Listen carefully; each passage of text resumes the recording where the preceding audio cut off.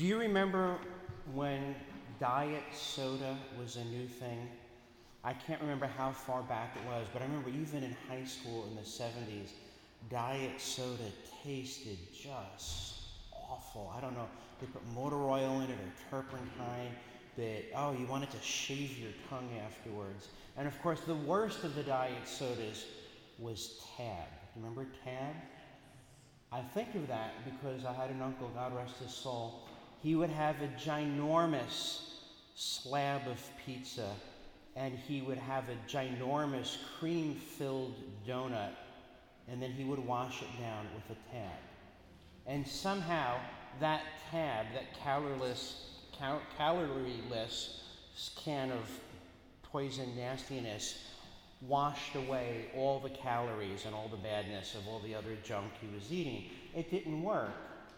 It would be like going on a treadmill while smoking unfiltered Camels. They really don't balance each other out. It's with that illusion of canceling out what's bad for us on our own efforts that I want to talk about the image of our Lord in the gospel today. In particular, the wineskins. Wineskins were leather, and when you put new wine in it, so the fermentation process wasn't complete, and there'd be some gases, and it would expand. If you put new wine into old wineskins, there'd be an explosion because of the gas. The new wine and the old wineskins were irreconcilable as Tab and pizza and donuts. Why do I mention these things? Because sin and grace are also irreconcilable. I keep coming back to that wonderful image from C.S. Lewis. I think it was from his book, God in the Dock.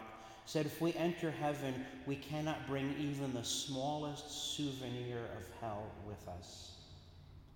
That should give us pause. Because if we're honest, each of us has something that we're holding on to, if not literally, at least with our heart. Something displeasing to God, something unworthy of our baptismal dignity, something that holds us back from the fullness of discipleship. It could be a bit of lust, it could be a resentment, it could be a wound we don't want to have healed, it could be an apology we don't want to give, it could be a habit of sin we've tolerated for just too long. And we can laugh at the ridiculousness of eating donuts and washing it down with Tab. And we might even wink at trying to hold sin and grace together. But God is not fooled. Friends, we're all running out of time and into eternity. It is only in time that we can repent.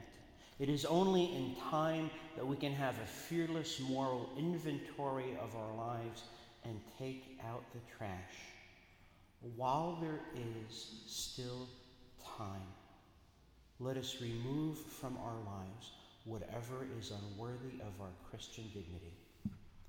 May God's holy name be praised now and forever.